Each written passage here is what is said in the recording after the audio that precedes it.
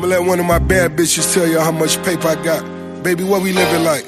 20 houses. What else? 50 cars. Yeah. What I make you feel like? Priceless, baby. You live for me? Every day. You'll die for me? Right now. Double MG.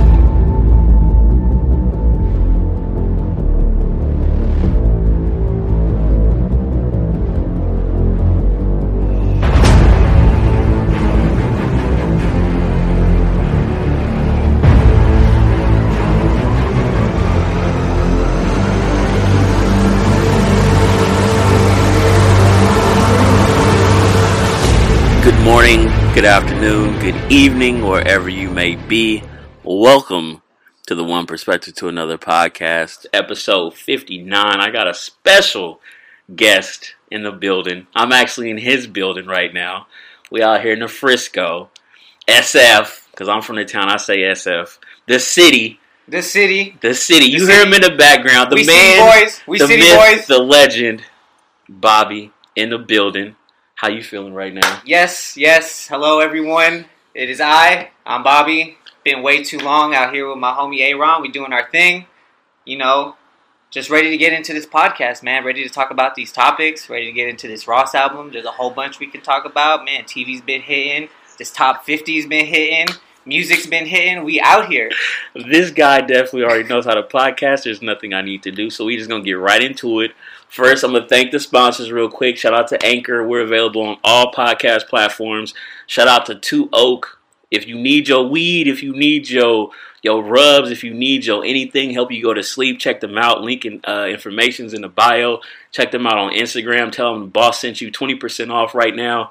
They got some good stuff, and we're going to hop into it. And first, give you a little bit more background on this man right here, Bobby. He is a secret artist, one of the most dopest artists that I know.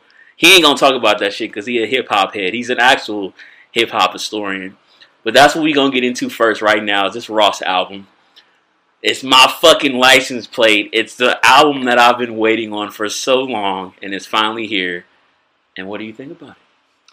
Man, you know, we've been waiting a few years for this Ross album to really come in. You know, us dedicated Ross fans, we're patient like that, so we can stay slapping the old stuff and still be in our bag and feeling our groove and everything. But this new album, it came out 9 o'clock, our time, 12 o'clock in the East Coast for all of y'all who are listening out there. And as soon as I hit it, I was in my bag. I was feeling my old school stuff. You know, I've already been through it maybe 6-7 times since I got it. And it's got me in my flow. There's not much you could really say about it. Ross is really in his Port of Miami bag. Yes. Port of Miami too. 10th album. For me personally, I've been listening since 8:58 on Thursday. It's been on repeat. Listened to it all day today. And it's classic Ross. It's the Ross that I've been waiting for. It's legendary. The way he spit in the game. Like I told Bobby earlier, off mic. I'm on my Joe Budden bag right now. But like he just talking his 444. This is Rick Ross's 444. It's not next level like GOAT God, but it's Rick Ross as a GOAT God to make you understand like this is what you're supposed to be on. This is what you got going. This is who you need to be having around you. Like, and you gotta really listen to Ross. That's why I listened to this shit about 6 times already. Like his flow is just it's legendary. That's the only way I can describe it. The flow is crazy. You know, I was like he said off mic. We had a little discussion and. There's things in this album where us being out here in the West Coast and being from California, we don't really understand. You know, I don't really understand, you know, being on the port and living that lifestyle, you know, with my shirt open, with the breeze coming through. That's not what we live out here. But you know what, Ross, for that hour and whatever minutes, yo, I was really in my Miami bag. I'm out here in the San Francisco weather, fucking 57 degrees. Cloudy. But yet I'm feeling like I need to have a linen shirt open. That's just the vibe that it's hitting me with. And, you know, I think a big part of that really has to do with the production value. I'm a production guy, and that's really what I get off on when we listen to the hip-hop industry and all that stuff. And I think Epic really did a good job with really, how can I say this, kind of paper-macheing the album to layer ways for us to to feel that, you know, because the other albums, it's a Def Jam production, and like I was saying earlier off mic, they gave Ross that freedom for him to kind of put together his album and kind of create that Miami vibe, whereas this time, they took that away from him. It's not bad or anything, but they kind of already gave him the blueprint, like, look, we already know what you want to do. We're going to help you tailor the album to that Miami vibe so you don't got to work so hard in that, and you just can focus on the lyrics and really painting the picture on the beats. You know, and that all comes from the in-house productions. You know, he's got a few Beat Billionaires on there. He brought back the old school guys like Justice League, who's really giving me that orchestra stuff. He's got a few new features on here with some people that I haven't heard of. And, you know, he got Trop on there for a lot, and I know he's done work with him throughout the old stuff. So Ross is really in his bag this time, and it's what us as fans have been waiting for. Legendary. As you can tell from just listening to this man, he's a real hip-hop historian, unlike some people I know, like LeBron James. If you see the way LeBron bobs his head to music, you know he's not really a hip-hop historian, but that's a different topic. But back to this, Ross. What is your top 3 songs off RIP right now? You don't have to stay to it, just like what you feeling the most right now, top 3. Okay, so top 3, if we're going to talk about that, I'm going to go at the number 1 for sure. It's got to be the Turnpike Ike. That's just the first one off the top of my head that I can say that Ross was really, really feeling his bag, and the flow, the cadence, the way the voice comes through, the breath control, all that stuff that you want from a good rap artist, he displays. So that's Turnpike Ike. Number 2, I'm really liking Nobody's Favorite. I think that beat goes real hard. It's really got the flow for these young kids to want to listen to it, because I know they don't care so much about the lyrics, but yet Ross and Gunplay still body the whole thing. It's a great song right there. And then number 4, Summer Rain. That Summer Walker feature, man, that got you in a whole different mood right when her voice comes through. Because her projects on her own a little too short for my taste. EPs, which really aren't EPs, because now no one knows what an EP is. But right. It's all good. That's a different thing for us to get into. But as soon as I heard her voice and you put it with a Ross, that's a great track right there. And that's when you can slap Sunny Day, Rainy Day, Buy Yourself in the Whip, Girl in the Whip. It really don't matter. That's just going to have you in your vibe. I feel you. I definitely agree. On my first one, I agree with you. Turnpike Ike is definitely like my favorite. The way Ross is talking to these people, especially these women, it is just next level. If you can have anybody say the shit that Ross got these people saying to him, man, I salute you. I'm trying to be on that next level. But definitely Turnpike Ike is my number 1. Number 2 is definitely going to be Rich Nigga Lifestyle with Nipsey and Tiana. It ain't even the best song to me, but like, I'm an album guy. We all listen to singles, but like, I listen to albums. I put my headphones on, I listen in my car, and that is an album cut.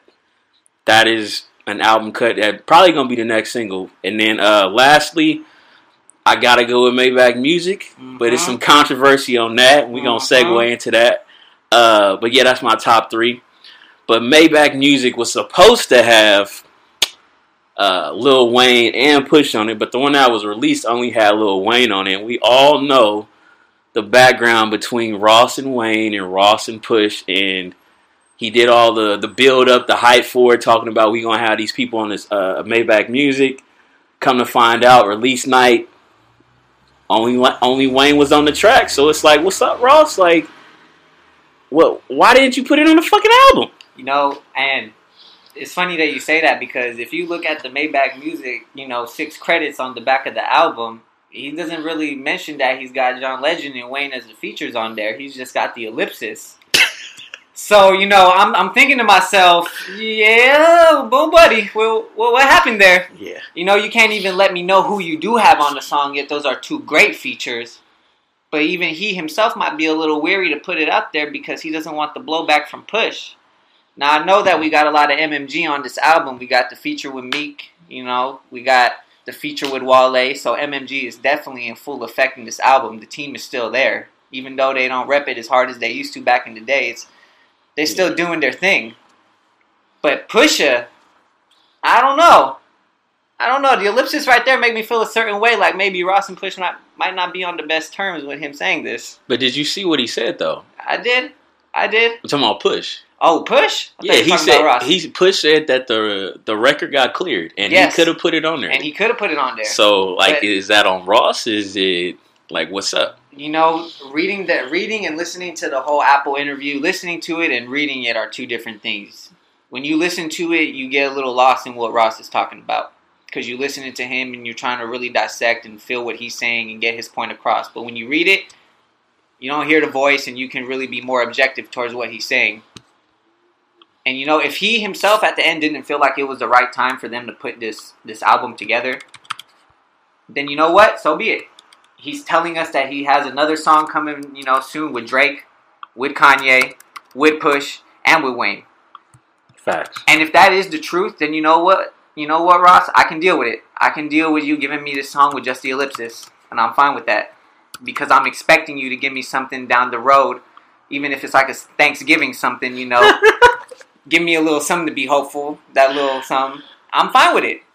But, quick question. Did you hear Push's verse on it? Yes. Okay. And he definitely went crazy. Okay. So that's all we need to say about that. He definitely went crazy. I'm biased to Wayne because I'm a Wayne lover. Time out. We gonna time out real quick. This man right here. Let me turn the mic a little bit. This man right here is an avid lover of Lil Wayne. There has been countless conversations of me and him going back and forth about Lil Wayne versus anybody else that I like over Lil Wayne. And don't get me wrong, I love Wayne. But old Wayne is the best Wayne, and this new Wayne, I don't know what has been going on with him, but he ain't got it like he used to. He definitely don't got it like he used to. Here, let me just because we're talking about this album and the different features on it, let me scroll down here. I'm looking at Wayne's verse and I'm reading through it and what he's talking about. And even reading through it, like I say, you get a different perspective on what it is that he's really saying as opposed to listening to it, because you get lost in the cadence and you get lost into the wordplay and how he sounds on it. But when you read the shit, it's different. Like he says, this Wayne nowadays, it's not the same. He's fishing for different things to rap about because he's such a master of the freestyle flow.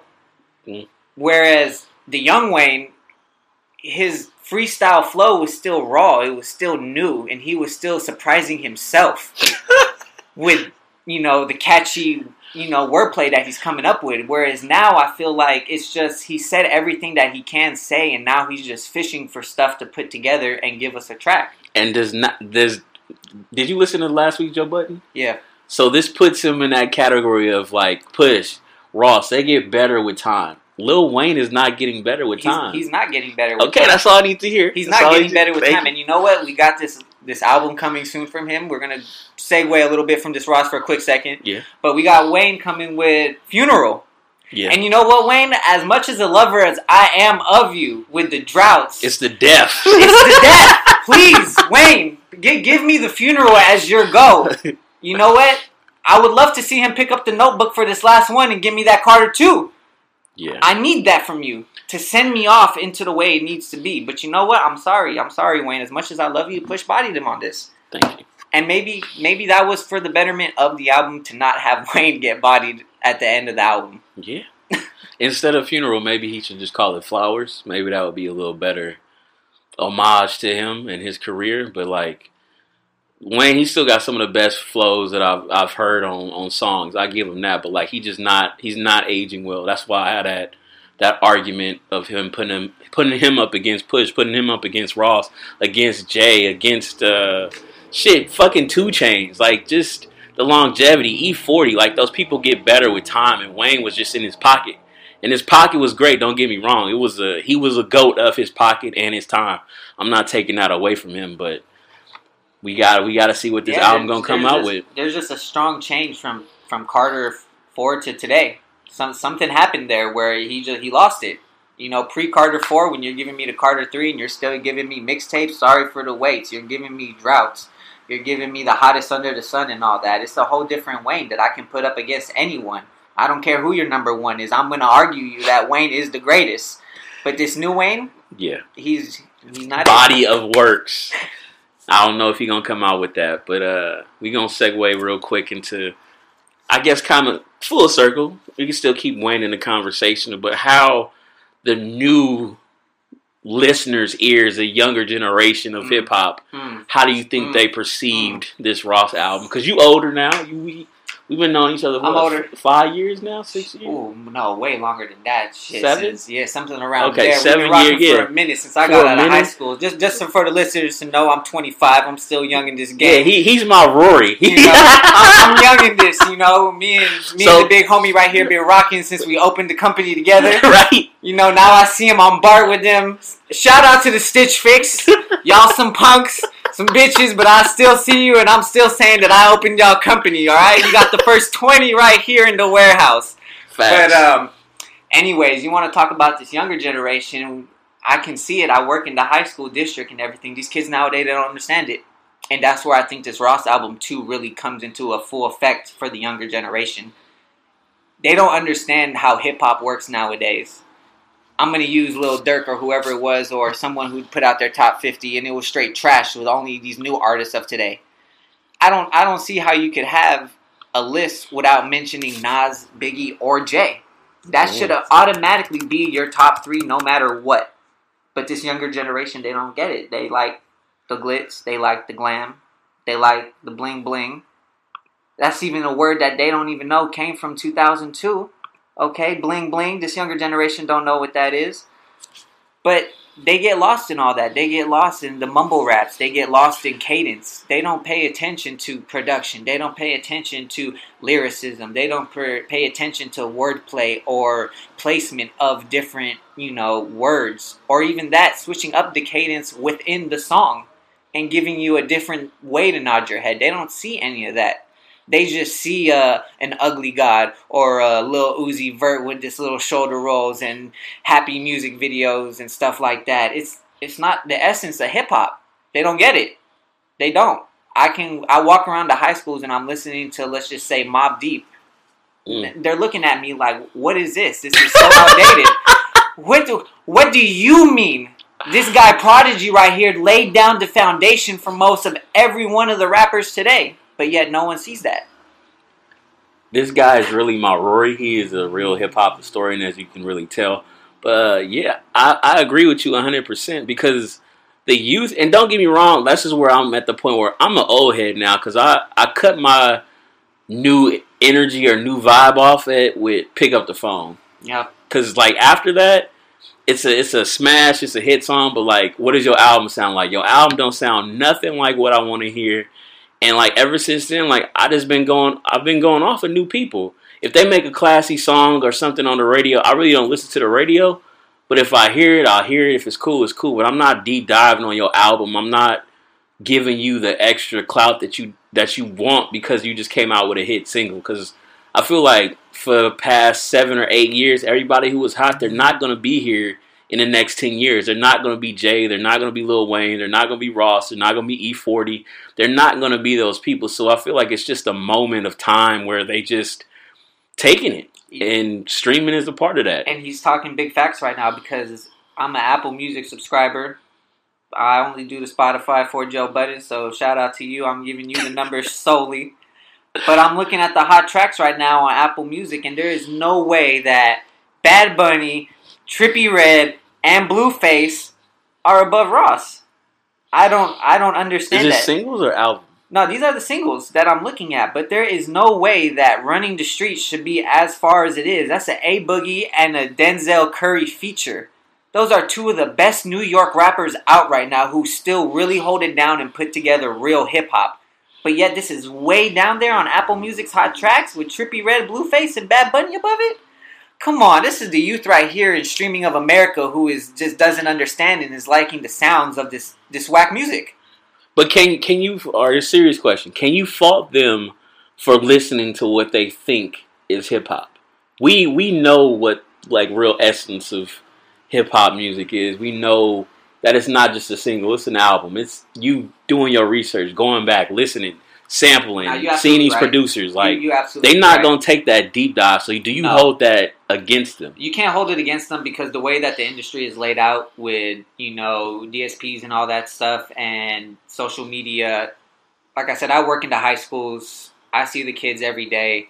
The attention span today of these kids who are producing, or not producing, I should say, the attention span of these kids who are providing the streams to these platforms, it's not there. If you don't give them a song that they can immediately vibe to within the first 10 to 15 seconds, it's going to be switched, and now they're on to the next stream. Damn. So when you're giving them songs that have true content and who are really giving them real lyrics and a breakdown where they have to actually listen, it's not going to get played because the attention span is not there anymore.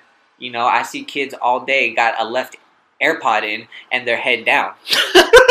I don't, you know, it's just, whereas me and you growing up, I'm walking around with my beats on my head with my phone in my pocket, and I'm really breaking down an album because I didn't have that luxury of saying I can switch my song just like that and get the hottest shit or the newest shit.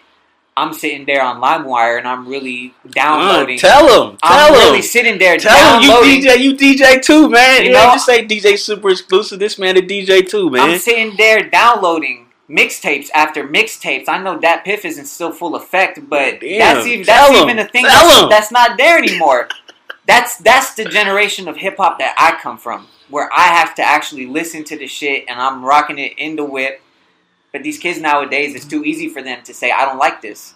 I can't give it a chance. Facts. That's big facts right there. I like you put out that point because, and even for me, like, I am older, but my generation is, I'll listen to cassette tapes of music. I'll listen to CDs of music. Yes. I was DJ super exclusive on the Napster, on the LimeWire. Yes. Like, you have to find your music. I'm not no Peter Rosenberg. I can't stand Peter Rosenberg, but I wasn't in the crates. Like, was I a DJ? Kind of, with CDs, but I still sought out music. My uncle got a fucking CD catalog till this day. Yes. Of facts. Albums, West Coast. That's my first music experience was West Coast in the back of the Chevy 1500 with the speakers in the back bumping, hitting the fucking ceiling 100%. On the freeway. Like, that was my music. And you ask, what song is that? Who is that? You do your own research. Like, kids nowadays, they don't do that. And it's, to me, it hurts and it's unfortunate because music is very vital to our world. It shapes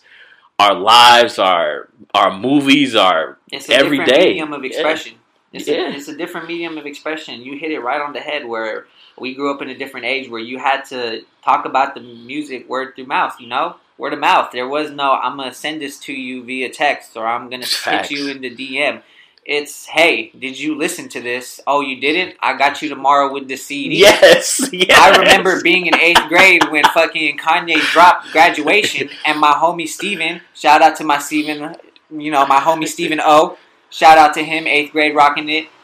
But he didn't have the Graduation album, and I had to let him borrow it for a week. And the next thing you know, me and him are walking down the hallway singing Homecoming together. Those were the old days, man. I remember my pops, dude, just because so y'all know and have a background on me. First time I heard Slick Rick Lottie Dottie was in my dad's Buick off cassette that his homie from New York had sent him. Do you see how it goes? Mouth. Word of mouth is what I'm trying to get at, that these new kids don't understand anymore, is that there is no more personal connection to the music. How is it that my dad's homie is taping the radio show in New York, then sending it via USPS snail mail to San Francisco for him to listen to? Fast forward, you feel me, 10, 15 years, he's having me listen to it. That's hip-hop. That's the essence of it.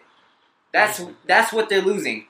Yeah, and they will never get that again. Because we can, I guess that's a weird place to be, is a digital age and this technology. Like, you can just instantly send a song. Like, are you really going to give it that much listen? Like you said earlier, you get a song, listen for 15 seconds, I don't like it, next. It's just so much music that's overflowed. And don't get me wrong, like, everybody who out there hustling and making your music every day, but, like, make something that's worth listening to, too. Straight up. And you know what? And just because this has me thinking in such a bag right now, but if this was the 90s and we had the luxury of the technology that we had and that the availability to share music and everything, the 90s wouldn't have been what it was for hip-hop. There wouldn't have been those major beefs. There wouldn't have been no, I need to go to the West Coast or the East Coast is coming over here, because we would have just been able to share everything. And there would have been not that golden age of hip-hop where beef was so heavy and everyone was firing shots. And I think, too, that that's something that the hip-hop game is losing today, is that these kids nowadays, they talk beef behind, their phones. And there is no more, like I said, there's no more personal connection even between rappers anymore. Clout chasers. Straight up. clout chasers, it's easy for me to get up on the gram or to hit Twitter and to troll you and to cause you to say something that you might not want to say or whoomp, whoomp, whoomp. You know, back in the 90s, you didn't do that because if that's what you were saying, I was really going to hop on the plane and I'm going to fly to New York and we're really going to deal with it. Yeah. Whereas nowadays, it's like, no, I'm going to hit you in the DM. We're going to squash it right now. Hold up, I got a track for you. Let me send it. Nah. If this was the 90s, I'm going to come to your studio. We're going to really beef this out. And you know what? That might be the end of me and you. And we ain't never going to work together ever again. Facts. And this brings me back to, I don't even remember when we said this, but you said that the rap game needs a beef. And that same time, this is when 6ix9ine shit popped off. This is when Tekashi, no, that's the same person, my bad. What's the dude who got, the person who got shot first who started it all off? Oh, shit. And because I texted you about it. Yeah, I can't remember his name. I can't remember, but like, long story short, he said like something like this needs to happen to people, for people to recognize like this is not a game. Like, this rap shit is real, and you own social media being a clout chaser, talking about you live that life. Real gangsters, real coast, West Coast, East Coast gangbangers made music. That's where that shit came from. You told the story, and that's where I feel like the change in music has occurred, because you tell your lies and tell some of your truths. But like, we came from that era where you had to look over your shoulder. People were in gangs. They told their life. They told their life story. Nowadays, they just faking it because they think that's what real hip hop was, which it was. But they didn't go back and figure out why it was that way. Straight and up. Tell your story the way you told your story. If you went to a certain school, you went to college and want to be a rapper, that's perfectly fine. Because if you got the essence of your rap, then it's perfectly fine. You got the Ludacris's of the world. You got the Big Crits of the world. Like, those people live their life. Straight up, 100%. And you know what? That even got me thinking further into the future of that era of the beef of the 90s. What came from that? We had probably the most funnest era of hip-hop in the early 2000s that arose from the beef. Because motherfuckers was really out there. They really hashed it out. And what did we get? We got the fun. We got the Hot Boys coming in the early 2000s. You know, we had... But a 9-9. Right? We had Fat Joe dropping the lean back. We had them Franchise Boys. We had arguably the most fun era of hip-hop arise from such heavy beef of the 90s. But then as soon as the 10s hit and all that stopped, it just became an era of social media and clout chasing. Yeah, that's a fact. I ain't really got nothing else to say about that, because it's true. It's unfortunate. We still got our gems out there and everything, but... the way it's going and the way rap is, that's why I hold on to these legend albums so much. That's why I was so excited for that Ross. That's why I'm here for Cole. I'm here for Wayne. I'm here for Kendrick. Like, they stars, but they really rap in their essence, and that's why they're popular in hip hop. But they also make money to the masses too. There's a few young cats, like, you know, and Ross recognized it on the album A Boogie with the Hoodie. Oh yeah, Denzel Curry. I mean, who else? Joey Badass is another one. And I hate to just be stuck on these East Coast guys, because there's West Coast guys out here who could really rap. You know, Isaiah Rashad, a lot of those TDE guys. Who else we got? I'm trying to think of that. What's right now. J. Cole dude that came out? Oh, Boss. Yeah. Boss going hard. You know, shout out to him with the Free Milk EP, because that's definitely going hard. That's my bag 100%. But there's a few cats out here who are really still trying to hold on to the essence of hip hop, and if it wasn't for them, it wouldn't be heads like me who are still interested in hip hop.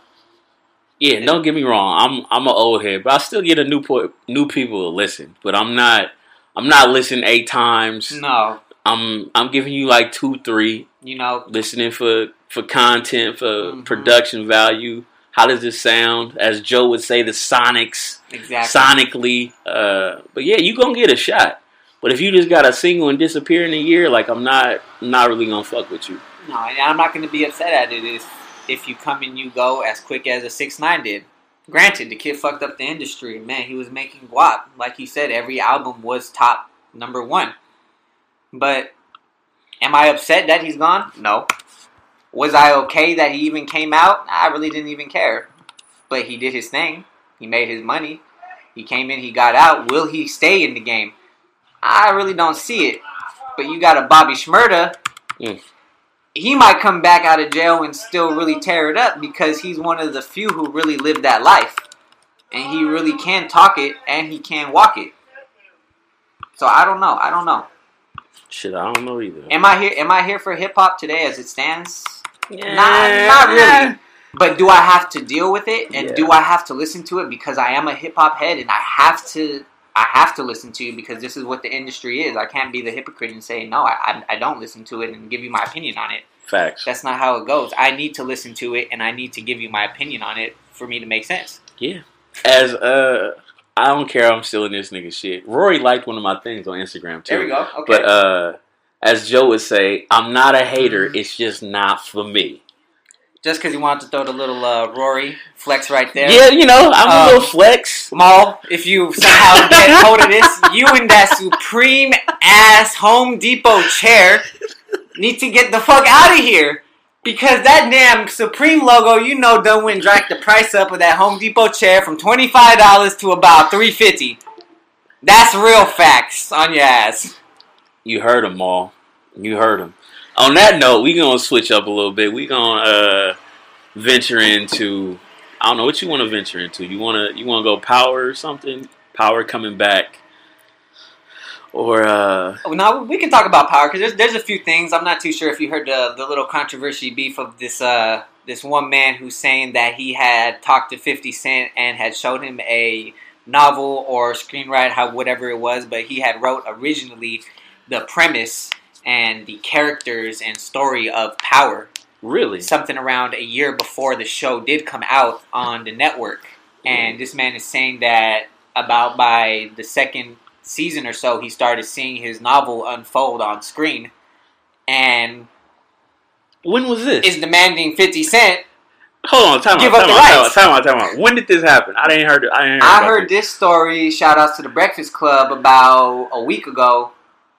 And this was a man who had called in saying that he called in and said it. He called in saying that he is the one who had talked to 50 and everyone. Now, Do you know this man's name? I do not. I'm sure I could look up the episode, but if this is true, it would fall in line with 50's MO. Because 50 do be doing some shit and then claiming no, but still rocking with it. And you know what? Sir, you wrote a beautiful novel. It is amazing. I love it because Power is a banging ass show. Yeah. I did not know that. That's some new news to me. And I wouldn't be surprised. I wouldn't put this shit past 50 because he gonna take what he get to get his money. Most definitely. That is one thing I respect about 50. Most He definitely. gonna get his money. He got his the next special already in the works. That's supposed to come out, I think, the end of next year. Yeah, the end of next year with supposedly another spin-off in production, or at least in the table discussions to be approved. So 50 is definitely in his music bag, or not music, in his TV bag. Because, TVM, but 50 was doing movies before too. Yeah, and you know And what? video games. And video, Uh, the Bulletproof. whatever. Bulletproof. Yeah. Power 50 or some shit like that. That was Yeah, I forgot about not that. the best video game, but definitely But he fun. made a video game. He People made a don't video remember game. Yeah, he's still out here though. 50 is a true businessman. You know, I'm not too sure if he still got his vitamin water deal, but that was another big one that he had. 50 all about his money. Whether he's gonna file bankruptcy to protect it or not, he's all about his money. That is a fucking fact. 50 is gonna do what he gotta do. He gonna talk shit. He gonna troll. 50 control because he lived that life. Yeah. And ain't nobody gonna fuck with 50. You see what he was doing, getting people money and shit. You're not gonna step to 50 like that. And you talking about, hey, I gave you 2,000, I need that back, and if you don't, I'm finna whoop that ass. That's 50 on you 100%. Facts. And I'm looking right now. I say his net worth was between 30 and 150 million. So it's somewhere in between there. But That's a great range of 30 to 150 million. yeah, because I mean we don't fact check, but I fact check sometimes. But that's a lot of money. That's a lot of money. That's a lot of money. That's a whole lot. But off of 50, as you all know, I'm a huge fucking Marvel fan. Only the MCU though. I'm not a big comic book fan, but this man right here is a legend when it comes to comic books and it comes to Marvel. And I want to know, because I don't know if we talked about the Phase 5 and just coming off of Endgame and Infinity War. So I want to know your thoughts and how you feeling about the MCU and Marvel right now. So straight up, I'm gonna go right to it. I'm jumping past the next phase and I'm going into the next thing. My biggest thing coming from Comic-Con this year was Blade. Okay. 100%. That's as being the comic head and growing up in the era where I got to see the true first superhero movie that wasn't even the superhero movie was Blade. Facts. You know, I remember 4 years old getting Blade on VHS for y'all who were even younger than me. VHS. Yeah. For Christmas. And you know, that was my present. It was amazing because that movie right there opened up my eyes to a whole different world that has been with me since then. 21 years and I have been a comic head. So I'm most excited for Blade. Off rip. That's just what it is. Everything else I think is definitely going to flow. I think having to purchase the Disney Plus app you to really get the full experience of the next phase and not just being stuck in the cinematic world, but now you're stuck with the TV world was genius marketing on Marvel's behalf. I mean, they're forcing you to buy, which is a byproduct of all this net neutrality shit, because there's no reason why I should have 4 different streaming services to enjoy TV when I have Comcast, but whatever. Facts. Interesting you said that about Blade, because a lot of people don't know. If there was no Blade, there would be no MCU. Facts. Like, straight up. Like, I don't know if people know the background behind Blade and how the success of Blade. I remember seeing that shit with my mom in the movie theaters. Like, and then the second one, not the first one though, the second one, because Blade opened the door for Iron Man to see a person doing that, because all the behind the scenes shit with Disney and Marvel and the ownership and all that shit, like Blade set that up. And if you really know, you really know. And then what you said too about Disney Plus. It should be Disney Infinity though. Yeah, for real. Disney Plus.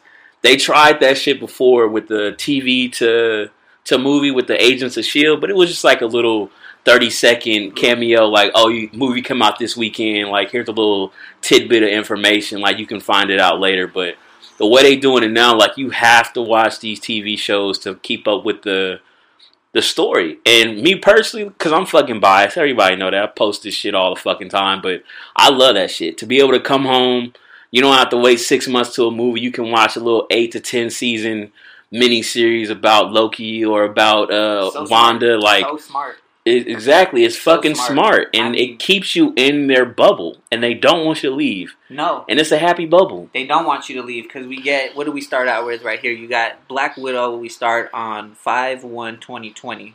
All right?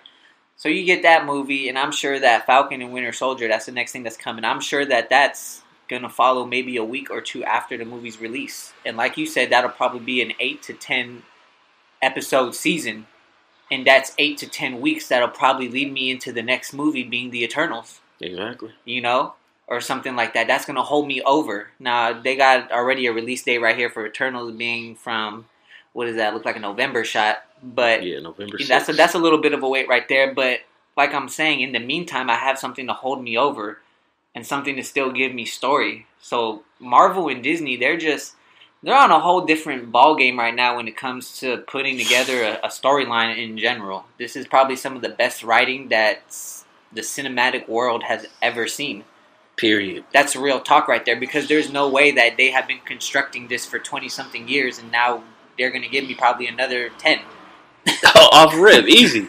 And the fucked up part about it is, not fucked up, but just the crazy part about it is, they announcing this shit, but they already know what they have plans for the next however many, like you said, 10 years. And it's probably already finished. They just got to cross the T's and dot the I's. But for me personally, like, there will never be another story told like the Infinity War story. No. Yes, I'm fucking excited about this Phase 4, Phase 5, and so on, but like, just how they started with, like we talking about with Blade, and just getting Robert Downey Jr., revitalizing people's careers, like, there will never be a more perfect collection of movies and just actual people playing these roles and bringing these characters to life. That's why I feel personally it won't even come close to it. Like, that's Jordan.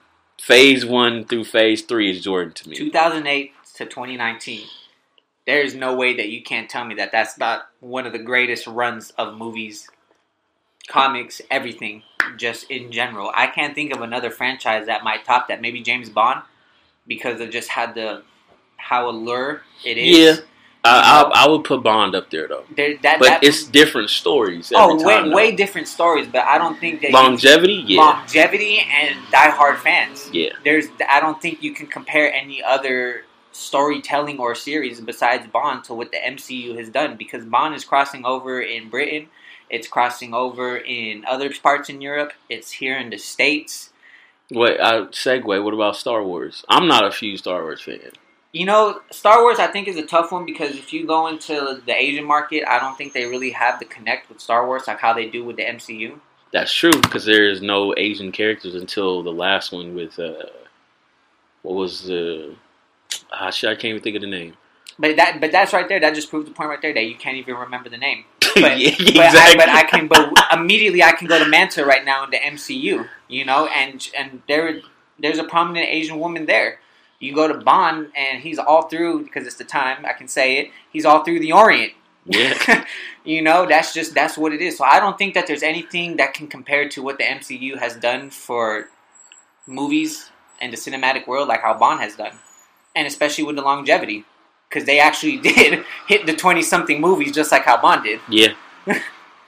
So are you going, personally, on my part shit, are you canceling anything to get Disney Plus? Yeah, sadly, I don't need to do the Warner Brother app, because I'm already subscribed to the DCU app. Mm-hmm. So there's no need for me to really have the Warner app, and I got HBO on my Comcast, so I'm not stressing there. So yeah, that's one that I was thinking about buying, but I guess now that I need the Disney Plus app, I can do without that. But just a quick segue though, away from the MCU, because I mentioned the DCU, they're coming in hot this year, and I think that they might give DC a run for their money when it comes to TV with this whole Infinite Crisis thing. That I will agree with you on. Because you know me, like, we done had conversations about this. The DC movies, cartoon-wise, them shits go so fucking hard. Just, like, last month, Batman Hush. Man, like, if those movies were on the screen from DC, like, I would be flipping a coin between Marvel and DC. Because Marvel, they ain't got shit on DC when it comes to that. And I love DC for that. Yeah, that definitely, in the comic world, DC is killing Marvel, 100%. Hands down. 100%. And you know, this Infinite Crisis thing, I think if you're a true comic head, just like how most MCU people are, you can appreciate it, being that they want to cross over multiple Earths of the DCU, because there's 52 of them.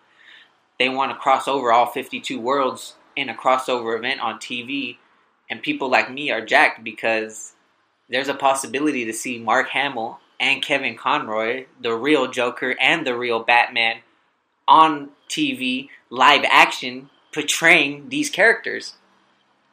And that is the same excitement that you see when you just bring somebody who's never been on a screen before. Because you've been looking at these comics, you've been looking at these people for years. I mean, I'm not a huge comic book fan like Bobby is, but like, I've had my run on comics and seeing well, I don't even know what the word for it is.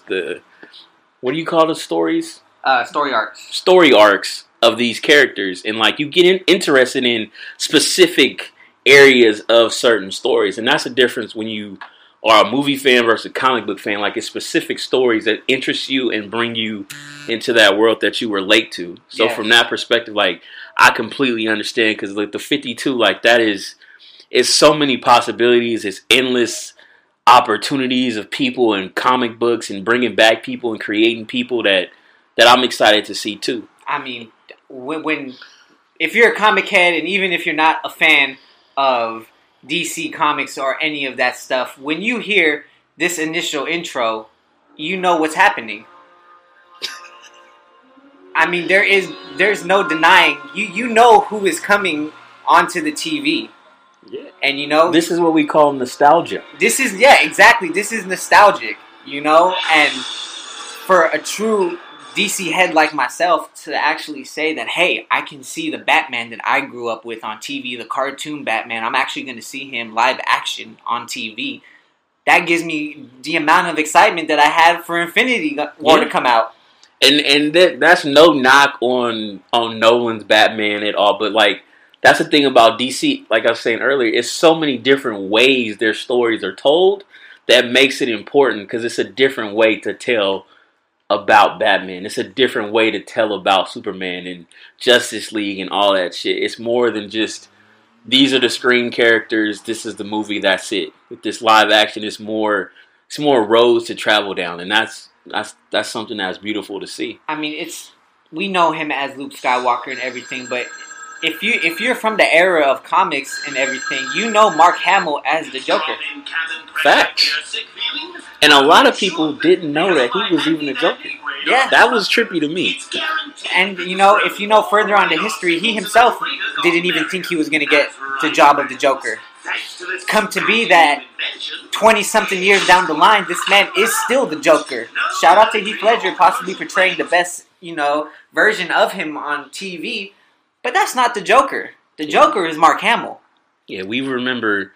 DC, to me, is always nostalgic of cartoons in comic books. Facts, hands down. Cartoons first, no disrespect. Hands down. Cartoons of Batman, that when you hear like you played the sound, like that is nostalgia and brings me back to fucking eating my cereal on the floor, waiting for Batman to come on, like... 100%. And that's not a knock to Marvel. That's not a knock to Marvel. No, that's no knock at all. But you know what, Marvel? Y'all gotta step it up. I'm not hating on y'all because y'all give me so much enjoyment with all these different phases. But you know what? Hush is killing y'all. Yeah, man. Hush is... If you ain't seen Hush, go see that shit. Go download it. Go buy it. Stream it. Whatever you got to do to see it. But DC movies, cartoon movies, have got to be the most nostalgic, exciting thing. And they cuss on there, too. Like, so it's real raw. It's real... What you want to hear is real action and... just exciting to watch. So check that shit out, Batman Hush. It's grown. They never let me down on anyone. I don't know what's coming out next. Or TV or movie. From the DC universe, I think the next big thing that we have coming is going to be the Joker with Joaquin Phoenix, which is interesting in its own right because that's not a direct correlation to anything to do with the DC world. People are saying that this is going to be its own original story, right? It's going to have its own arc. But am I here for it? I'm not too sure if I'm here for it. Am I excited for it? Absolutely. But am I here to really say that it's going to be a big moneymaker and really give me the excitement that, say, the Batman is going to have? I don't know. Checking right here on upcoming movies, we got the Joker 10:04. That's an October shot. And then it looks like we're short for the rest of the year, starting 2020 with... Birds of Prey and the Fantabulous Emancipation of a One Harley Quinn, which actually might be solid because... Wait, Harley Quinn solo? So Birds of Prey, for those who do not know, is going to be the Huntress, Black Canary, and Harley Quinn, also Oracle. So we should get all four of those in the movie with the appearance of Black Mask being portrayed by, I believe, Ewan McGregor. Who's going to be Oracle? Not too sure. Oh. I know that they released a teaser promo for it maybe 3-4 months ago. Could be solid. Margot Robbie, her and her fine ass are always going to be up there. But facts. Yeah, so we're starting off that for 2020. I'll just give you 2 more. Then we're starting off February 21st with Bloodshot, which is supposed to be Vin Diesel. Bloodshot is a Image House production comic. One of the biggest of the 90s. I believe this was could be wrong on this. I'm going to have to do my hard fact check. But all good. I think this could be a Jim Lee and Rob Liefeld comic. But yeah, anyway, so that's that one. And then get a little break. And April 3rd is an untitled DC film. So, I mean, there's a few dates for things to be excited about. Yeah, as long as there's something to look forward to. Gotta hate on Marvel right now because y'all been pushing this New Mutants back for the past year and a half. But hey, whatever. but we got what is that shit on Hulu? Shit, I can't even think of the name. Runaways? Runaways is my shit, man. Yeah, Runaways is dope. But yeah, we gonna get off of that Marvel head, DC head right here. We gonna segue into I think the thing that brought us together the most and hated each other the most is these sports right here. He's a weird one right here. He's a weird die-hard Seattle Seahawk motherfucking fan. Alright, I am 12 to the heart. I will ring that bell, I will raise that flag, and I will stand in CenturyLink with my peoples, and I will chant the 12. Alright? You done? But I give him his respect because he done been there. He be repping.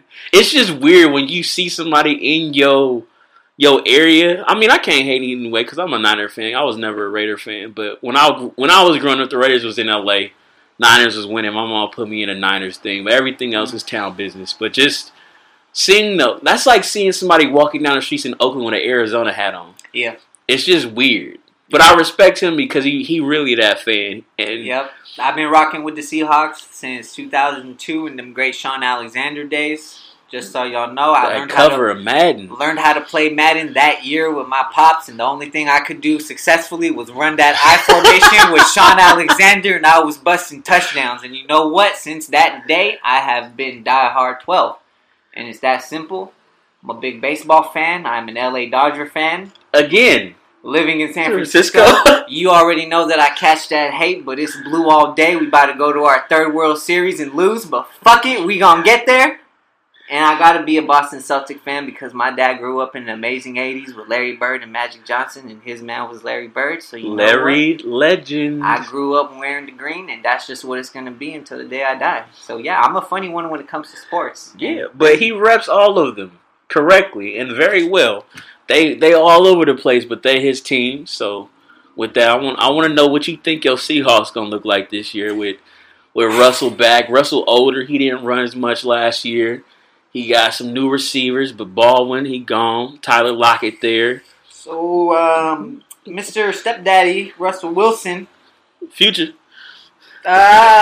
We gave him some weapons. We got a DK Metcalf, possibly the rookie of the year. Possibly. Bro, he hurt right now. He ain't even on the field. That's just right now, though. But you giving time out, because we're going to really dive into this. Because it's football season right around the corner.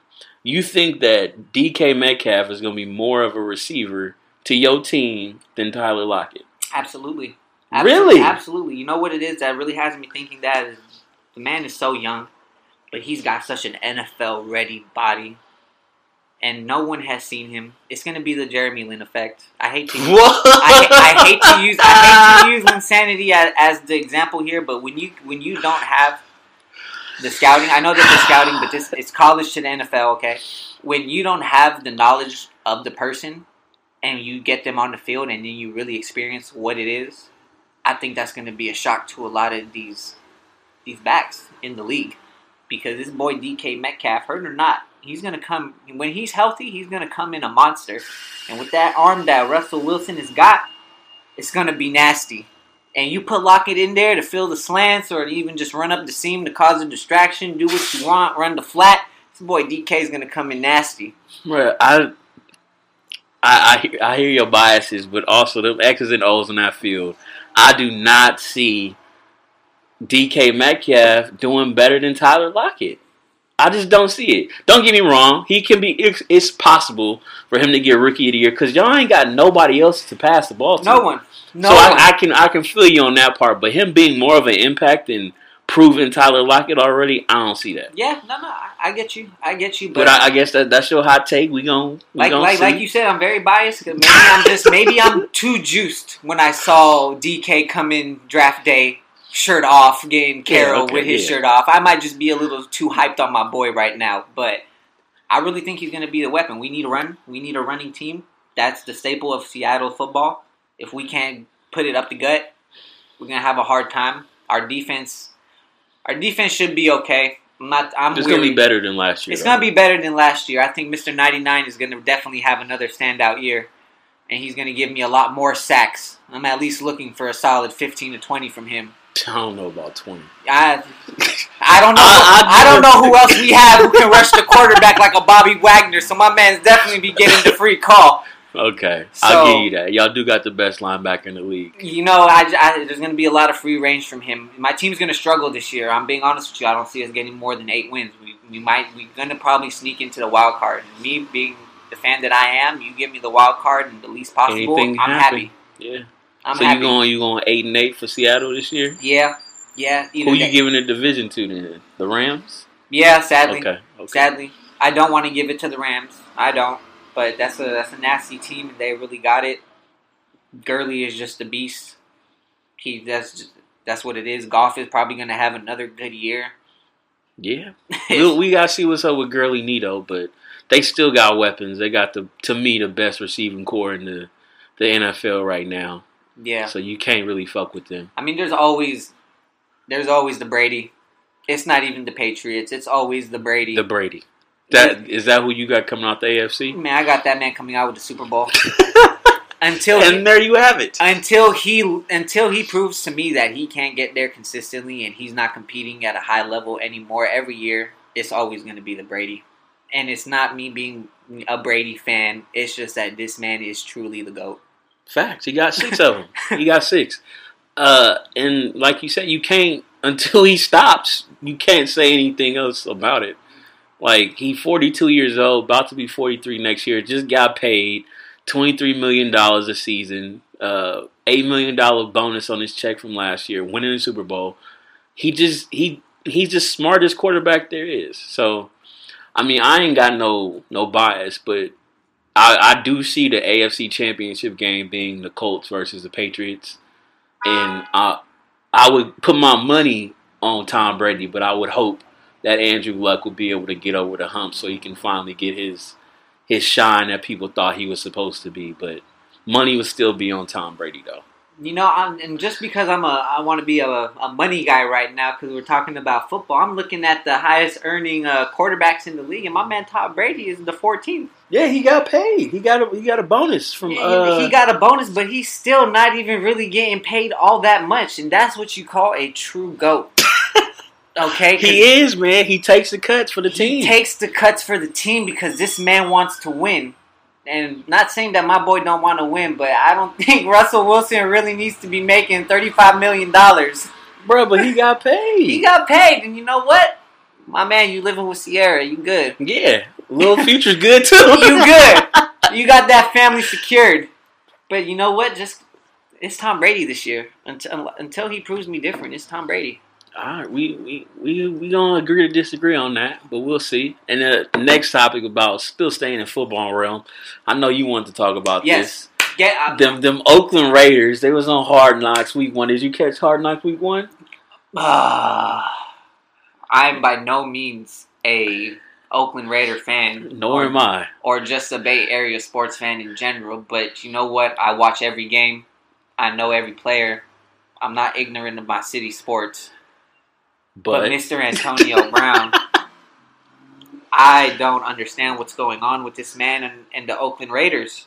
It doesn't make any sense to me. First, you want to go sleep in the cryotherapy chamber and forget to wear your booties, talking about my feet is frostbitten and I can't practice. And then you want to come the next week talking about this band helmet that y'all are making, that I want to wear. I can't wear because y'all are making me wear this one that impedes my vision.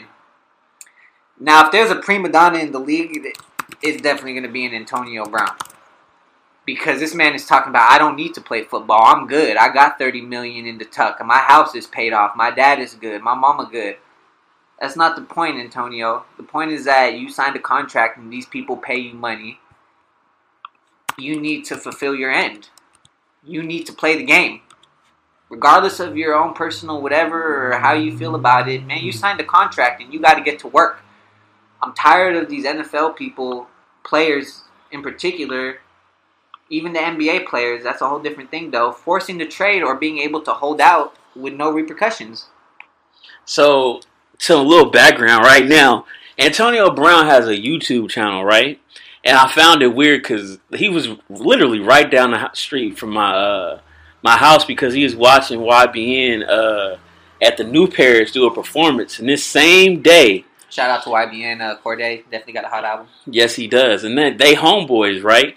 So if you watch Antonio Brown's YouTube channel, there is a video that came out on August 1st, and they talk about that it was in Paris or some shit that the crowd should happen. But this man got a hand-delivered cryotherapy thing to his fucking house. And I think that's when that shit happened. Because why else would it be in Paris? Then you got your homeboy getting a facial with some cryotherapy, but they never show Antonio Brown in the cryotherapy thing. So I'm calling conspiracy theory. I think Antonio was at the house fucking around, talking about my feet hurt, then put that shit on his feet. So I don't know what all these super reporters is talking about, but I'll put the link in the bio if you want to watch this video, because he on some fuckery, getting facials with cryotherapy. That shit like negative 200 something degrees. I don't get it, but Antonio Brown is a piece of work. I'll tell you that. All these guys in the league who have the power of Antonio Brown, Le'Veon Bell, Antonio Brown are just the two that I'm really upset about right now. Granted, Le'Veon is looking like he's going to be a monster this year. I see him in camp making hard cuts. He looked fit, young boy ready to play. But that's bullshit that he can sit out for a whole year and then dictate where it is that he wants to go. But can you blame him? No, you can't blame him because he's giving you those crazy fantasy football numbers and he's getting you wins for the Steelers and arguably the best back in the league. But that's still bullshit. There's no way that I can hold out for a year and still dictate where it is that I want to go. Man, if this was the NBA, you know where he gets sent? Minnesota immediately. But NBA players get money. They get money, but they're still along the same lines. How is it that fucking, what's his name, DeBrow, can sit out a few games, say, I'm not going to play until you find a place to trade me, and the place needs to be somewhere where I want to go. Okay, let's talk about it then. Let's talk about it. The difference between the NFL holdout versus the NFL, I guess, trade me. Like, if you got a player who is under contract in the NBA, we all know the NBA is the players' league. The NFL is the organization league. The players have the power in the NBA, and that's within their power for them to do that. Chris Paul allowed this because he was the new the new president. Fuck it, say commissioner. Well, yeah, he's the new commissioner of the Players Association. He made sure that when he signed these new deals, he's actually grandfathered into the law that he signed for players to get their money after the age of 31 years old. That's why his ass got traded, because he about to make $38 or $37 million this year. If he didn't sign that thing, he would be cut. But he got that big ass cap number. That's why his ass in OKC. So you got the Brow coming telling people, I'm not playing, trade me, which is in his right from the Players Association, so you can't blame them for doing that. You can't blame them, but you know what? It goes back to principle, and you know what? I signed a contract, and I'm part of the team. I need to be there for the team, and you. But that contract is not to the team. It's true. Not to the team. It's not to the team, but as an athlete, you go out there and you compete with your team for the brotherhood and for the fact that I'm not the only one who wants to win. And that's bullshit that these guys have the power to do it. I get it that they're allowed to do it and it's within every right for them to do it. But, man, you got to play the game because you love it. And getting paid or not, man, is that not what brings you joy in this world? Is to play ball? And isn't that what you want when you join the league? Is that you want to play ball at the highest level? You don't enter the draft, NFL, MLB, NBA, NHL, I don't care what major sport it is. You don't enter the draft for those sports saying, I want to get paid. You enter it saying, I want to compete at the highest level and I want to play with these guys and show my worth.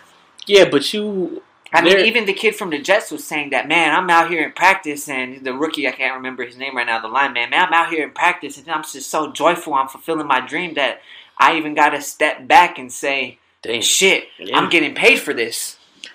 Yeah, you see, that's how it should be. I was having this conversation with another friend last week. There are a lot of instances in this world that the way things should be, but they're not. They're not. AD is a grown-ass man. He's been in the league, 7 years now? Something like that, yeah. 7, 8 years? Yeah. He got money. He got his money. He got his contract. He came out one and done. He about to get his next contract. And he gonna get paid, so he has that power. That's what I'm saying. Like, yeah, we all hope that we want to play with each other for the love of the game, but it comes down to business. The same way Trump president, he don't care about how you feel. All he care about is money. Yeah. And this is what it boils down to. My money, I sign this contract. My contract is to the NBA. It's not to this team. It's not to this organization because the Players Association made it. So no matter what happens, he's going to get his money. Yeah, that's true. And I think in that sense, the MLB in baseball might be the only professional sport left that has a sense of loyalty. Because you got players like Mike Trout who are on a losing team and probably won't make the playoffs. And if they do, they won't go far. But they paid that man $500 million. $500 million. $500 million. Say that again to play baseball. Billion. That man got paid $500 million to play baseball on a losing team. All guaranteed. All guaranteed. And you know what? That's loyalty right there. That's called fucking loyalty. And I think the MLB is the only sport that actually still has a sense of pride in playing the sport for the joy of it. All right, now, like I said, I'm a big Dodger fan, and what we do the best is steal players from other teams. So loyalty might not be the biggest thing on our side, but you look at the Yankee players, them motherfuckers, they stay there their careers. They steal them from Oakland. Then they stay. Yeah. Then they stay in the. Yeah. Okay. How about that? But once they get to the Yankees, they find a home there and they stay. The motherfuckers become loyal to the organization. It's not like the NFL or the NBA where y'all want to rock with y'all for a solid 3-4 years and I'm out. Don't worry about it. Pay me on the next contract. Nah, the MLB they still got it right. They still do. If they loyalty is that hard, what does the NFL have to do to get these players to stick around, to want to stay? I think that comes back to the... Do you think it should be an open salary cap in the NFL? Not open, but just more along the lines of basketball where the fixed cap is going to have more income than being... I think before you could even talk about paying the players and everything, the sport itself is a big money maker. But that's compared to a lot of... NFL or NBA? The NFL. Okay. The NFL. The NFL is a big money maker, of course. But in terms of major sports in America, it is at the lowest in terms of the money. Basketball players and the organization, the NBA makes more, and the MLB definitely got more money than anything. The NFL is at the lowest of the top 3 major sports. But they are the biggest earner, though. But they are the biggest earner, and they are the most watched. But... in terms of the perspective of the money, they are at the bottom. And if there was a way for them to boost that and, say to compete with the NBA, they're never going to compete with the NFL because the motherfuckers are paying $500 million contracts. So that's a whole different ballgame. Yeah. But if there was a way where they could compete with the NBA in terms of the money value of the sport, then yeah, I can definitely see a lot more being paid out. But like you said, it's they don't pay them a lot of money. So when these guys see the money grab, they go for it because they need to secure the future. Yeah. Whereas the NBA guys, they have the luxury to chill around for 4 or 5 years waiting for another big contract. Yeah, and get paid being a mid-tier player getting $15 million a year to do nothing. Not do nothing. I mean, these are all professional athletes. It's different levels of money. If you ain't never felt that kind of money being a millionaire, like it's different, but just in terms of being a rookie getting paid $800,000 to being a mid-tier player getting $11 million, being a max player getting $28 to $30, then being a super max player getting $30-40 million a year, like that's a big ass gap difference. And to put that in the NFL, I think it would do a lot of wonders, and it'd save a lot of people's lives because it gives you safety and longevity, and more people want to play. So just right here for y'all to get the perspective of it, top contracts across 3 major sports. You got Russell Wilson, $35 million. Switch over to the NBA, you got Stephen Curry making $40 million. And you go over to the MLB, and you got Mike Trout with $430 million. $500 million. $500 million. Let me go back to NBA one more time. Steph Curry with $40 million. I said 40. Go to the MLB one more time. $430 million. Mike Trout. And that was a record. That's the record. Fuck. That's the record. What did Bryce Harper get? Bryce Harper, all right. So now we can talk about the world's top, let's just go top 5 because I got a list of top 10, but we'll go top 5. These are the world's top earners in major sports. You got Mike Trout, $430 million. Canelo Alvarez is literally getting paid $1 million every day this year. His contract is $365 million.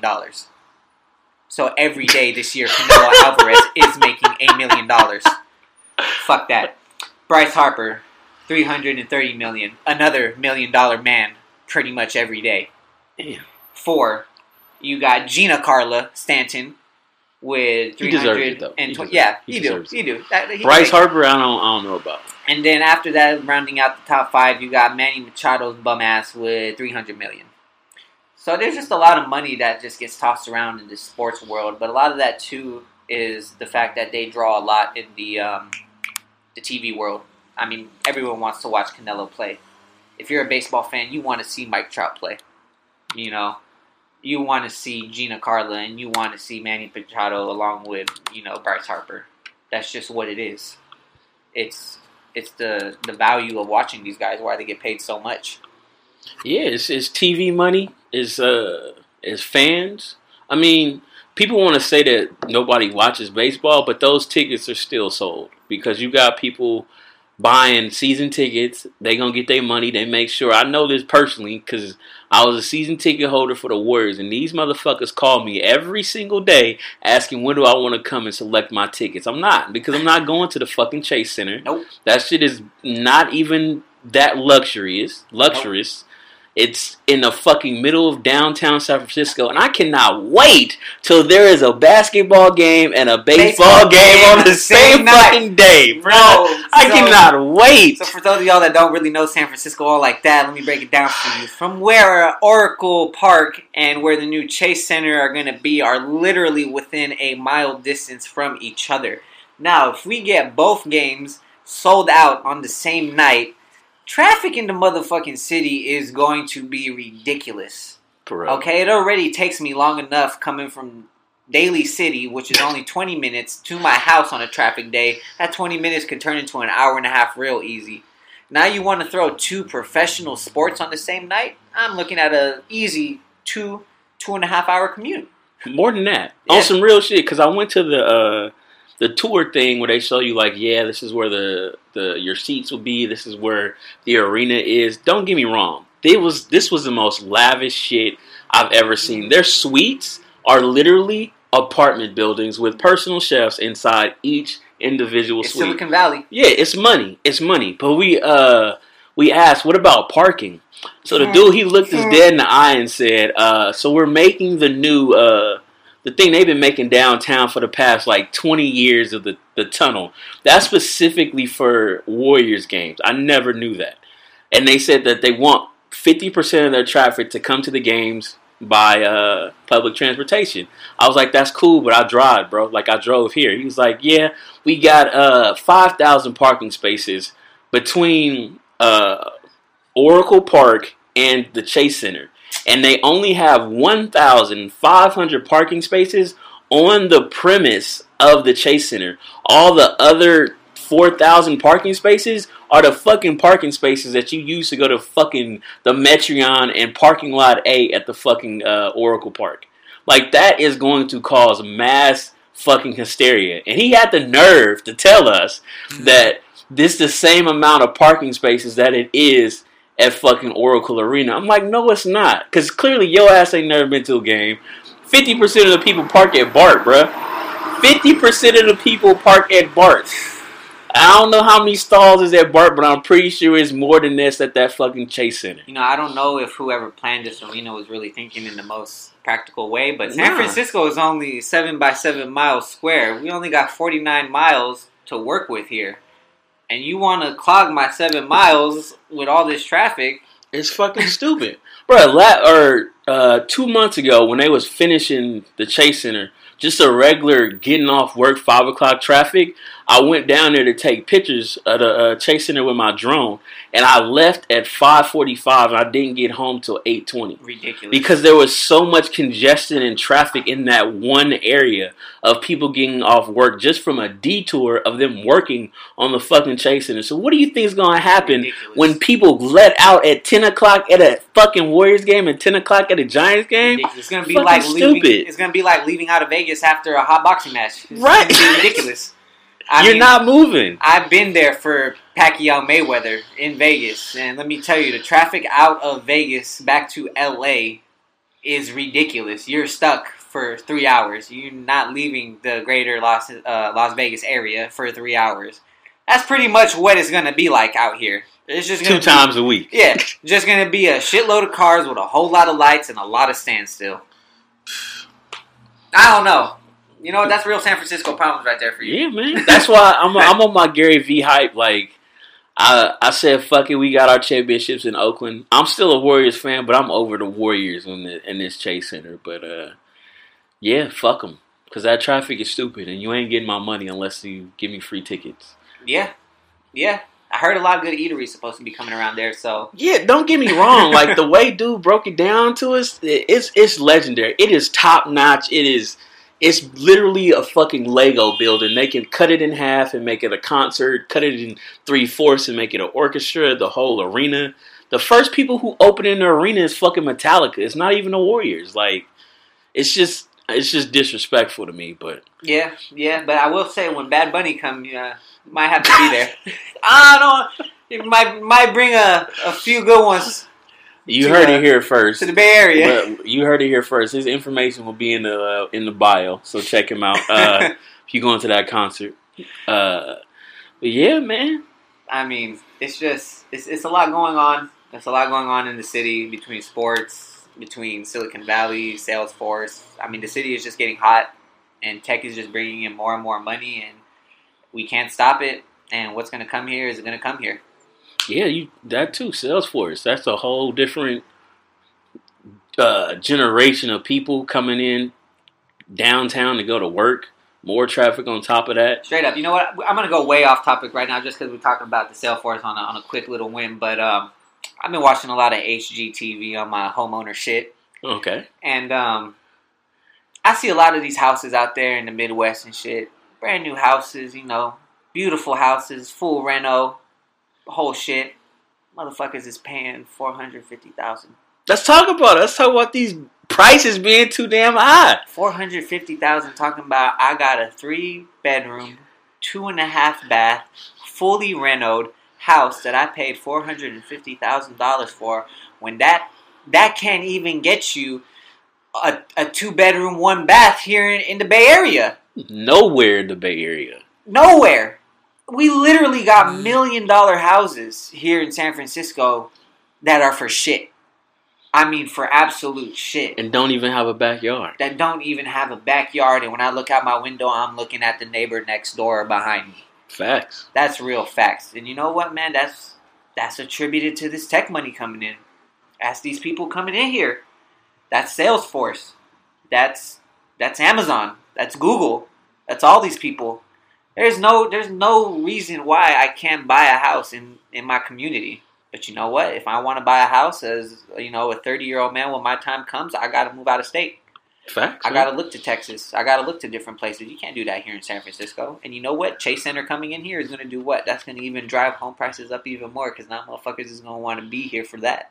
Yeah, man. It's real because I know a lot of my friends are real estate agents, and a few people I know have moved to Texas, moved to Las Vegas, moved to Denver, because you can get a house, or not even a house, just a cool apartment, 3-bedroom apartment. $340,000 here will not get you anything.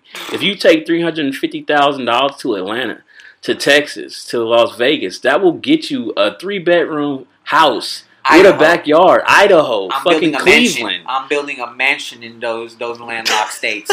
You can give me $350,000. Talking about let's go to Oklahoma, man. I'm about to say fuck buying the house. I'm buying the land and I'm building my shit. Yeah, commercial real estate for real, man. Like that's what people gotta know because it's way too expensive. Shout out to Tim. I know you was on this hype too. He put out a poster board of like all the hot spots in California, and the cheapest place to live was in fucking I can't even Crescent City. But it was past Tracy. For $13.50. Shit. And that's if you work in the Bay Area, like that's commute. Unless you telecommute or you got a job that you can do at home. But not everybody got a job you can do at home. You can't make your money not being here. So it's just like a big ass clusterfuck of money versus jobs versus do I need to move out of state? Like, because we all at that point right now where you just got to manage and just see, is it really worth you moving out of state? I can't even say all of California. I can only really just say Northern California, man. It's such a divide. Yeah, the Bay. It's such a divide here between those who can really live here and those who want to live here.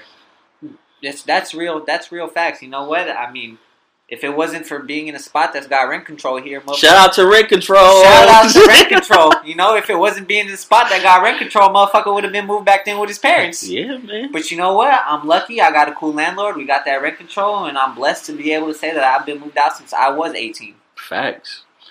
That peace of mind, man, it's hard. Not everybody, and don't get me wrong, it ain't nothing wrong with living with your parents in the Bay Area. Because I was thinking about this the other day. Because I remember when hoes used to be like, "Oh, you live with your mom?" Like, you damn right, I live with my mom. Right? I'm like, stacking my dough. You think I can afford to live in this place? Fuck no.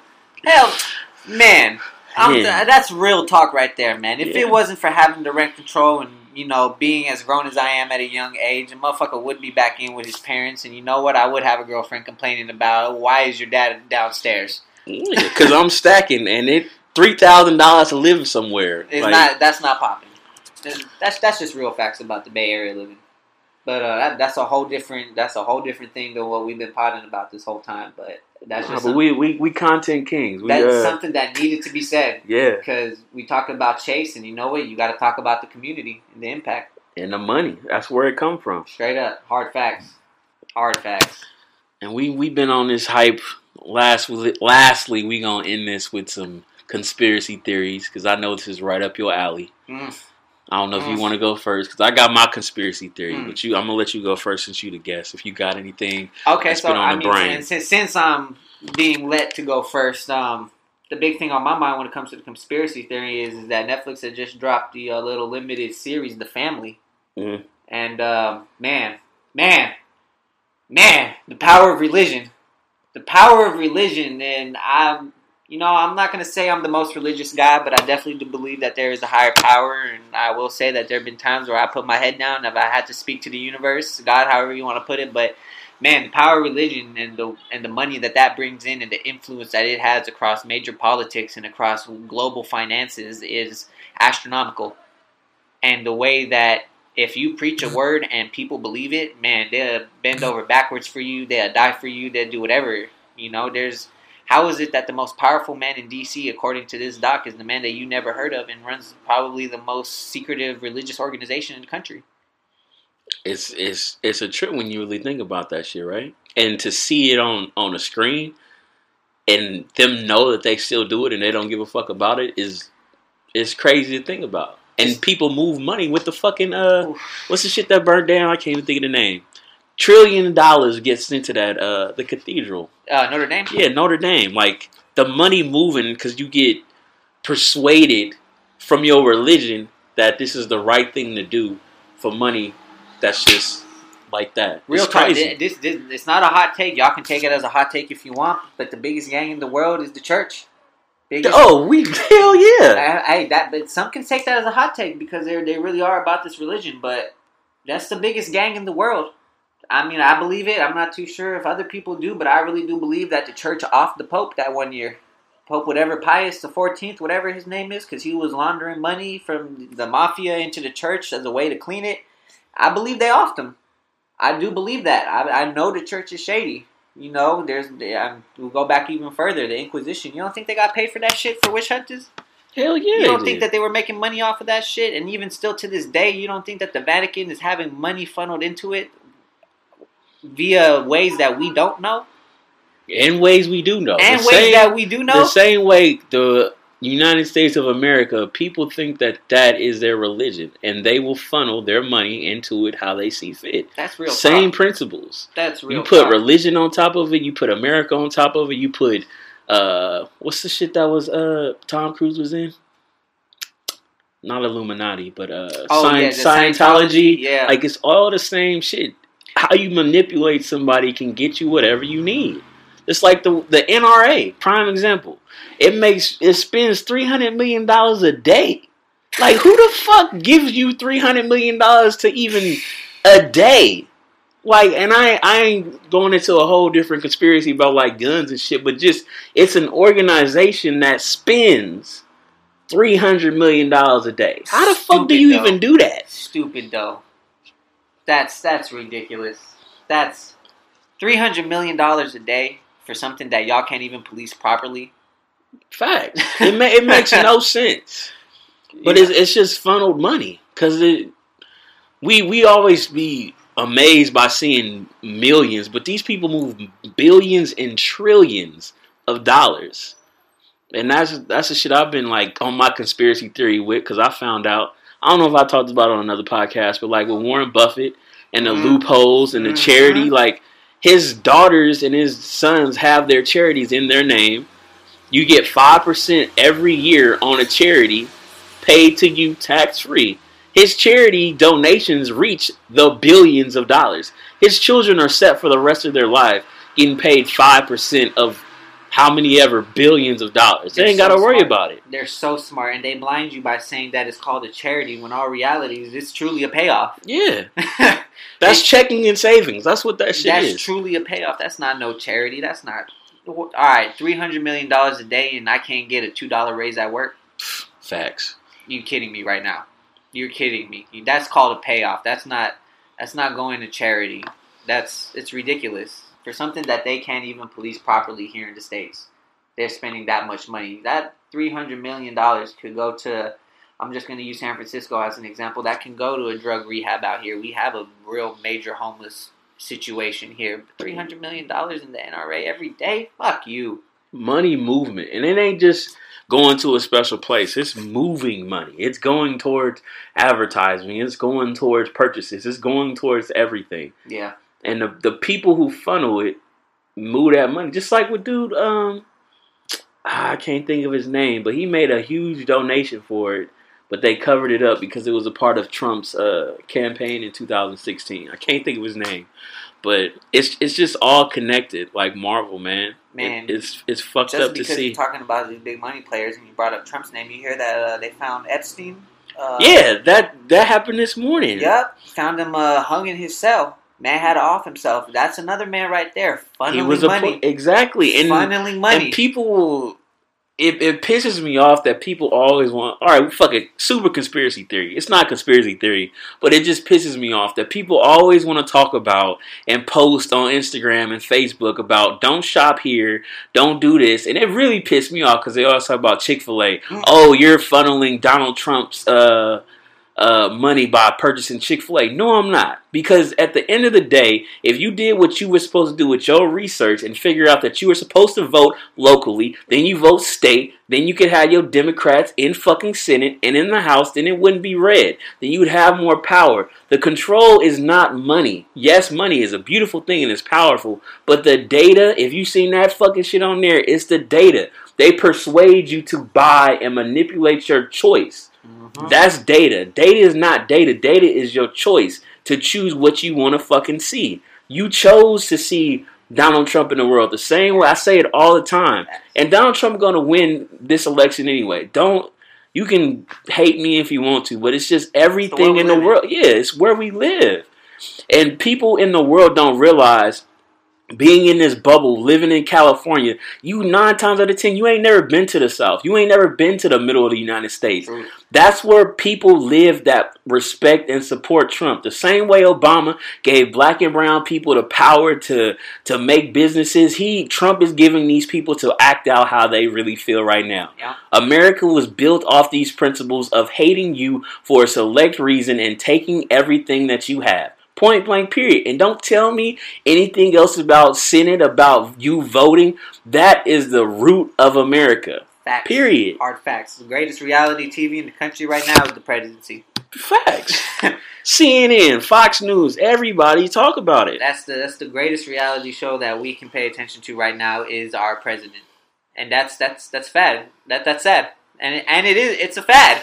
It's a fad because we don't have a commander-in-chief. We have a celebrity-in-chief. Yes. And people get mad and upset about it like, it is what it is. You can't impeach him because he's the president.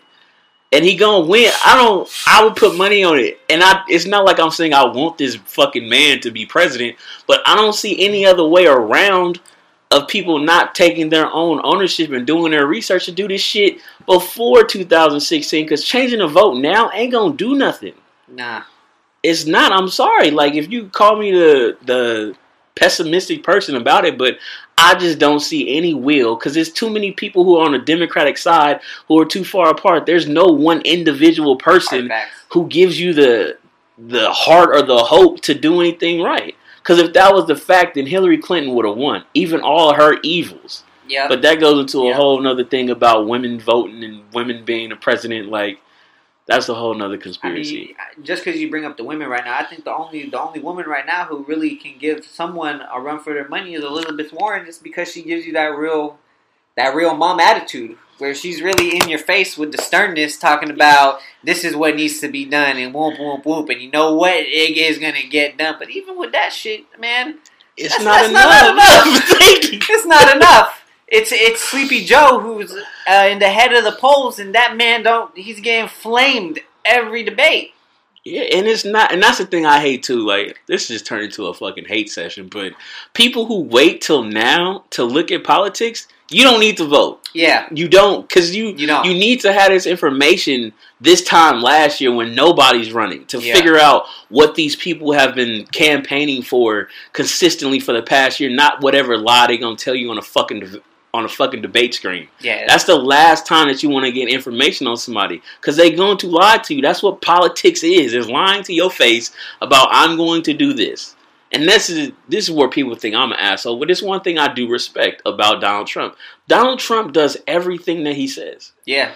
That's a fallacy. That's why I compared him to Thanos. Yeah. Because Thanos has logic behind his thinking. I compared this to the fucking evil last week with the shooting.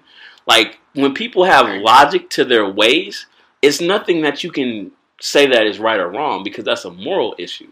What he's doing is right in his eyes, and I cannot dispute that. Exactly. But how he affects people is something that is wrong. The way that people get treated in these camps and all that stuff, and people getting mistreated in the children and shit, of course that shit is wrong. Him not saying that he inspires evil in this world, that's not right. But the principle of him doing what he sees fit, you can't dispute that. You can't change anybody else's point of view on that. Hard facts. But do I want him to be president? Hell no. But like, it is what it is. So people got to understand that. I mean, the Thanos analogy is perfect for those who just want to start, like you said, looking at politics right now, because Thanos, in his own right, was thinking clearly. He had his reasons and he had his logic. Whether it made sense to us or not, it made sense to him. Yes. And the motherfucker did it. Yes. You know? It's exactly the same principle. Do we understand what's really going on in Trump's head? No. Are we ever going to understand what's going on in his head? Hell no. But you know what? He has his logic that makes sense to him. And is he going to go through with it? More than likely, most definitely. Yeah. And that people, that's something that I respect about him. Like, like I said, I don't want people to think, oh, like you a Trump supporter. I'm like, no, I'm not. I'm a supporter of logic. This is one perspective to another. It's all fucking angles. Like, Trump does what he does, and he does what he does because he wants to. Yeah. And I personally think, deeper conspiracy theory, the reason why he wanted to become president is because he couldn't get a football team in the 80s. Point blank, period. Okay. And I can't get a football team. Fuck y'all. I'm going to run America. And that was his snap. Yeah. Yeah. Hard logic right there. If I can't run America's most watched, spectator sport aside from NASCAR, because that's really what it is. But if I can't run that, then you know what? I'm gonna run what it is that runs you, and then I'm gonna go and fuck with you. Yeah. And that's his logic, and it's hard to get people to like grasp that, because like you over the same kill as me. Like, I'm not just in that bubble. Yeah. I'm looking at the whole picture. And that's the whole picture of Trump. He's moving off tactics of him being hurt as a human. Yeah, very bitter, man. Yeah, he's bitter. Like, but aside from the politics and shit, people can't see that. They can't separate, oh, Trump did X, Y, Z, therefore X, Y, and Z is happening. That's not necessarily true because a lot of things that are happening happen under Obama's watch. They happen under Clinton's watches. Laws and shit were passed that Bush signed. Like, there is a connection of things going back. Fucking Joe Biden signed the fucking bill that put systemic racism and fucking people being in jail, black, brown people being in jail. But, like, people pick and choose whatever constitute their ideal. Like, look at the bigger picture. Like, it's always a bigger picture. I think what it is, too, is that Trump might be actually the most human president that we've ever had. And that's why middle America voted for him. Exactly, because this man doesn't think in the terms of the politics and the logic. He's reacting as a human would. He's reacting as how you and I would. He reacts, or not, me and you, but as regular. Yeah, as a regular dude. person. He reacts in that way, and he responds in that way. And I think that's what it is like you said, a lot of people can back him because they see the humanity in him, and they can see that he's a human. And he gets riled up about things, and he's making comments to people at these rallies, and it's the whole thing that Ebro loves to flame with. Oh, look at my African American, he says shit like that where I got my homie here next to me, and we can joke around like that, but that's not the point, Trump, that you can say that to get the human connection, man. At the end of the day, that's wrong. Yeah, that's wrong. And those are the evils of him that people can't separate from him being the president. Yeah. Like, he's still a unserviceable president. I'm not disputing that. Nobody's disputing that. But I'm just talking about his logic and him being a horrible human being. I mean, he's a real estate guy. He's a real estate guy. He looks at this country as him being a landlord. Yeah, all he wants is money. When he gets out, he's going to be protected for the rest of his life. He's going to be able to go back into his business ventures with even more clout and prestige than he had before. Straight up. If he does not win this next election, we will see The Apprentice. Yeah, on YouTube, on Amazon. We will see that. You can, mark my words. Put a little timestamp right here on this. I'm calling it right now. My man we will see The Apprentice again after his presidency. Yeah, man. Presidential Apprentice. You feel me? Man, it's too much going on. Yeah, man. It's the world we live in. What can we do? Hey, I guess that's it. On that note, we can't go no further. It's the world we live in. You got anything last closing remarks to the people? Let them know if you want them to follow you or... Yeah, if you liked what y'all hear and want to follow me on the gram, Comic Bob 415, always repping my hometown. Get in contact with me. Like you said earlier, I'm an artist. I draw a little bit. If you like what you see, you want me to do something, just hit me up. We can talk about it. But, yeah, man, we're just talking about perspective. And this has been my perspective to his perspective. And we make it work and we flow. And that's what humanity's about, man. Damn, bars. On that note, thank you for listening. As always, it's just my perspective. Up next, I don't know. You want to pick a sleeper? I'll do it after air. But coming up next. I think, you know what? Just because I'm Latino and... my sleeper is on some whole other hype right now. I've been slapping that Bad Bunny and J Balvin Oasis. Okay, we gonna make that the sleeper then. I think that album right there, any song off of it is Como un Bebé. That's the one right there. I think that might be my jam for the summer. So that's his sleeper. It's coming up next. Thank you for listening. We'll catch you next week. Make sure you like, subscribe, share, comment, share, tell 2 friends or tell 2 friends, and we'll catch you on the flip side.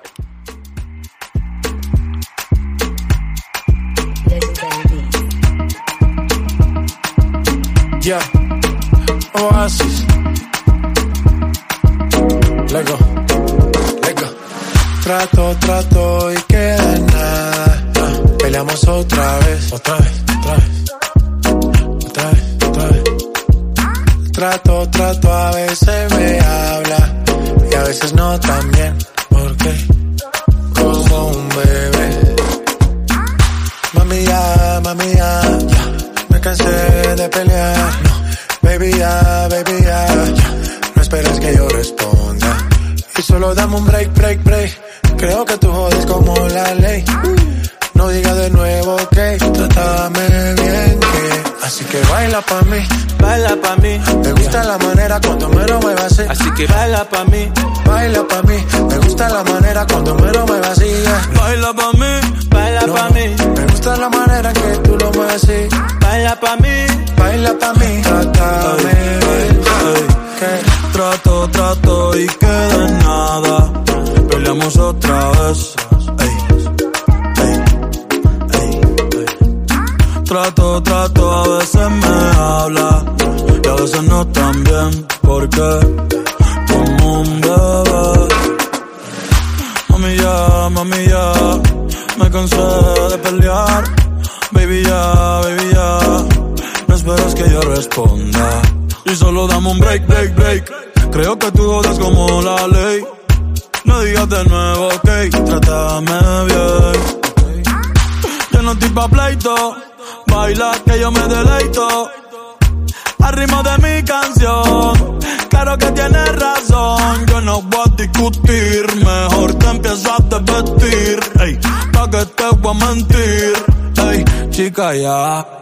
Y dale, baila pa' mí, baila pa' mí. Me gusta la manera cuando me lo muevas así. Así que baila pa' mí, baila pa' mí, me gusta la manera cuando me lo muevas así.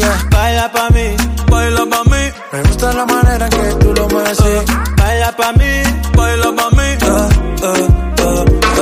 Voy a jeje malote, aunque tú vas fe ni mu fe. Voy a jeje malote, aunque tú vas fe ni mu fe. Tell me what you want, you know I go give you, yeah. If not loving you want, if not loving you need, you know I go give you, yeah. Dami Lola, get your body love, no be banana. Mami ya, mami dame break. Y dale, baila pa' mí, me gusta la manera cuando me lo muevas así. Así que baila pa' mí, me gusta la manera cuando me lo muevas así. Baila pa' mí, me gusta la manera en que tú lo mueves así. baila pa' mí, baila pa' mí. Mr. Easy, we make it easy. Baila pa' mí, Latino Gang, Oasis, Bad Bunny baby. baila pa' mí. J Balvin baby.